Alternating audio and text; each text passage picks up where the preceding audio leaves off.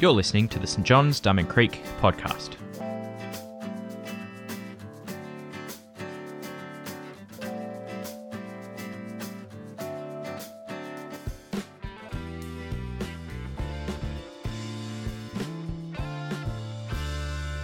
Yeah, tonight's Bible reading is from Acts chapter 3 verse 1 to 10 and can be found on page 884.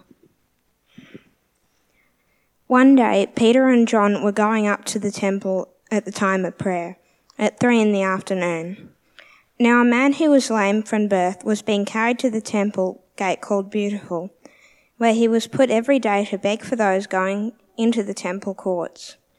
When he saw Peter and John about to enter, he asked them for money. Peter looked straight at him, as did John. Then Peter said, "Look at us." So the man gave him his attention, expecting to get something from them. Then Peter said, "Silver or gold I do not have, but what I do have I give to you. In the name of Jesus Christ of Nazareth, walk." Taking him by the right hand, he helped him up, and instantly the man's feet and ankles became strong. He jumped to his feet and began to walk. Then he went with them into the temple courts, walking and jumping and praising God. When all the people saw him walking and praising God, they recognized him as the same man who used to sit begging at the temple gate called Beautiful, and they were filled with wonder and amazement at what had happened to him.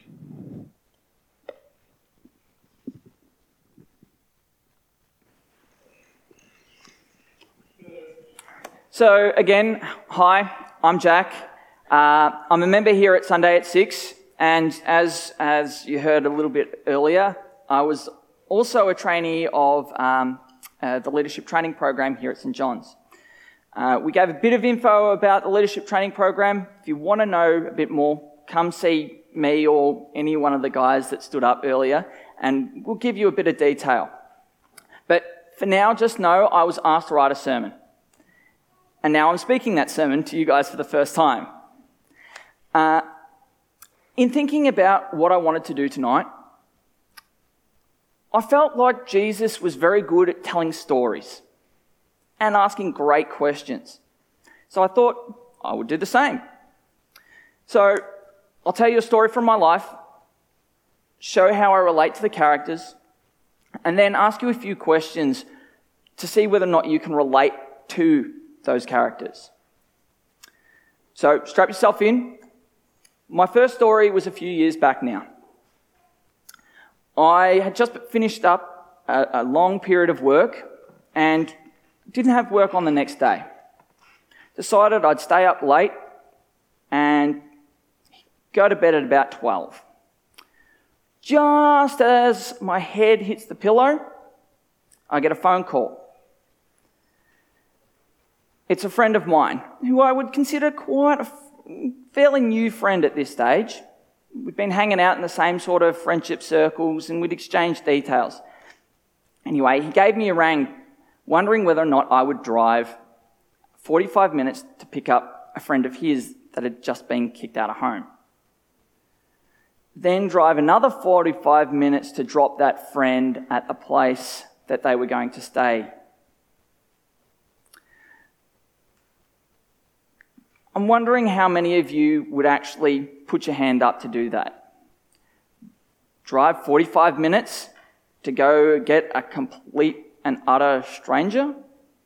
To get home at about 2 a.m? Well, I'll put my hand up. I did it. And I prayed the entire time. And do you know what came out of it? About 4 months later, my friend actually became a Christian.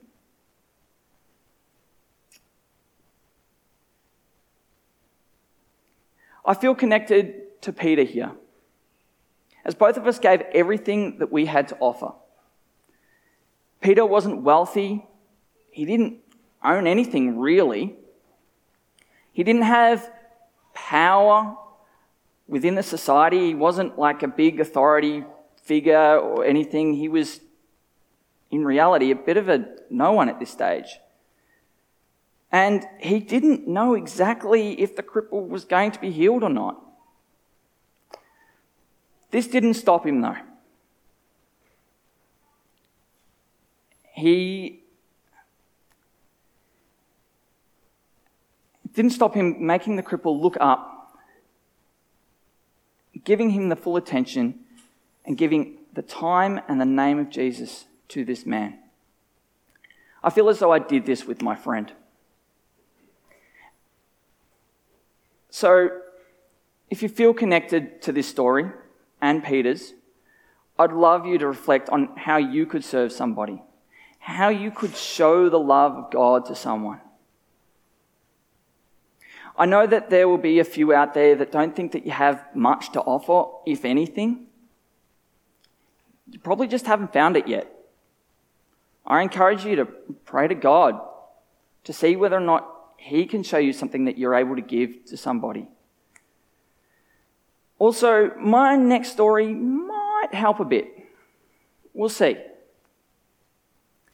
So, my second story is about a friend who was going through some pretty heavy mental health issues. And they were not having the best home life either. So, sort of meant that they had to move out of home. Now, the way I went about this wasn't how can I show love to this person? How can I show God's love? How can I invest in this person? No. What I was thinking was, I need to get home. I need to start cooking dinner for my family. So I did the bare minimum. I listened. I chatted quickly about how I could help in the future, but said I needed to go. They said, that's all right. I could go. All I could think on the drive home was the classic Aussie saying, she'll be right. And you know what? She wasn't all right.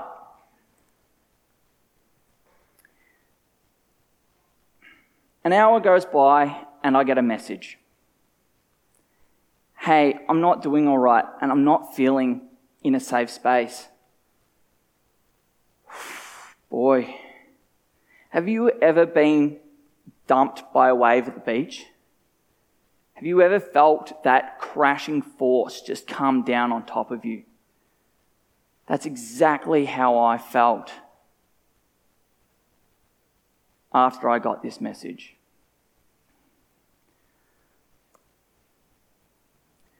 I could relate to the priests of this passage. But hang on, Jack. There's no mention of any sort of priests in this Bible passage. Well, we can assume because the cripple was sitting outside of the temple, that the priests had to know that he was there. They would have done the bare minimum, thrown a few coins his way and allowed him to beg there, but didn't really do anything much to help other than that, to help the guy out. I feel like I did this with my friend. I threw a bit of time at them and just passed them by with no real long-term plan for them. If you feel like this at the moment, or as if the world of big issues like climate change, the bushfires, world hunger or homelessness are causing you to feel like you can't do anything, have you ever considered focusing on the individuals and helping them? Inviting the weird kid from school to hang out with you? Asking the strange parent a question just to figure out what's going on in their life? Asking someone who's out of place to join in? All these things can make a huge impact in that person's life. And the other awesome thing is you get to show them the love of God. And my third story is about me living away from home. So come with me on a 3-hour drive to Albury. This is the first time I've been living out of home. I'm starting a course I wasn't really interested in. I was interested in, but not super passionate about. So the hours that I had of boredom were huge. Then, when I got home to the place I was staying at, the guy that I was staying with told me I wasn't doing my life right, that my faith was risky. And the list went on and on and on with this guy. So when this happened, I would normally turn to my family. Unfortunate thing was, they were 3 hours away at this point. I felt so isolated. No interest in what I was doing.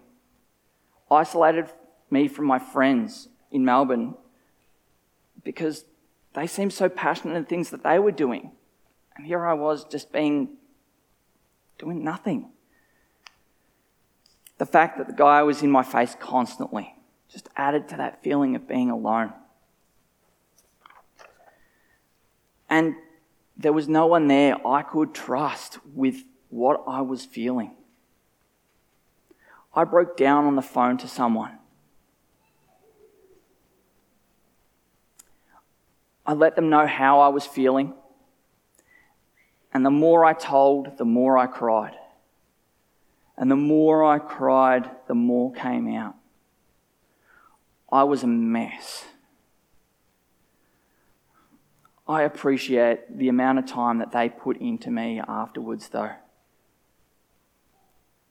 They made sure that I was okay and helped me think clearly to make decisions that would make better impacts in my life and ultimately put me here because they pointed me to God in that instance as well.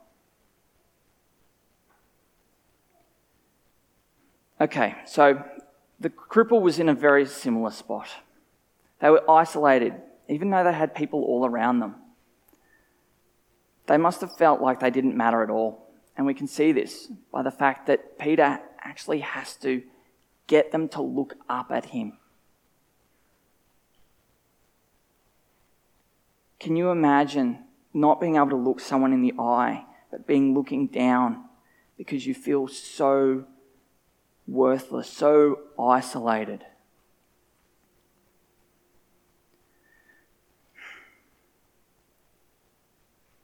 I wonder if anyone here feels isolated tonight.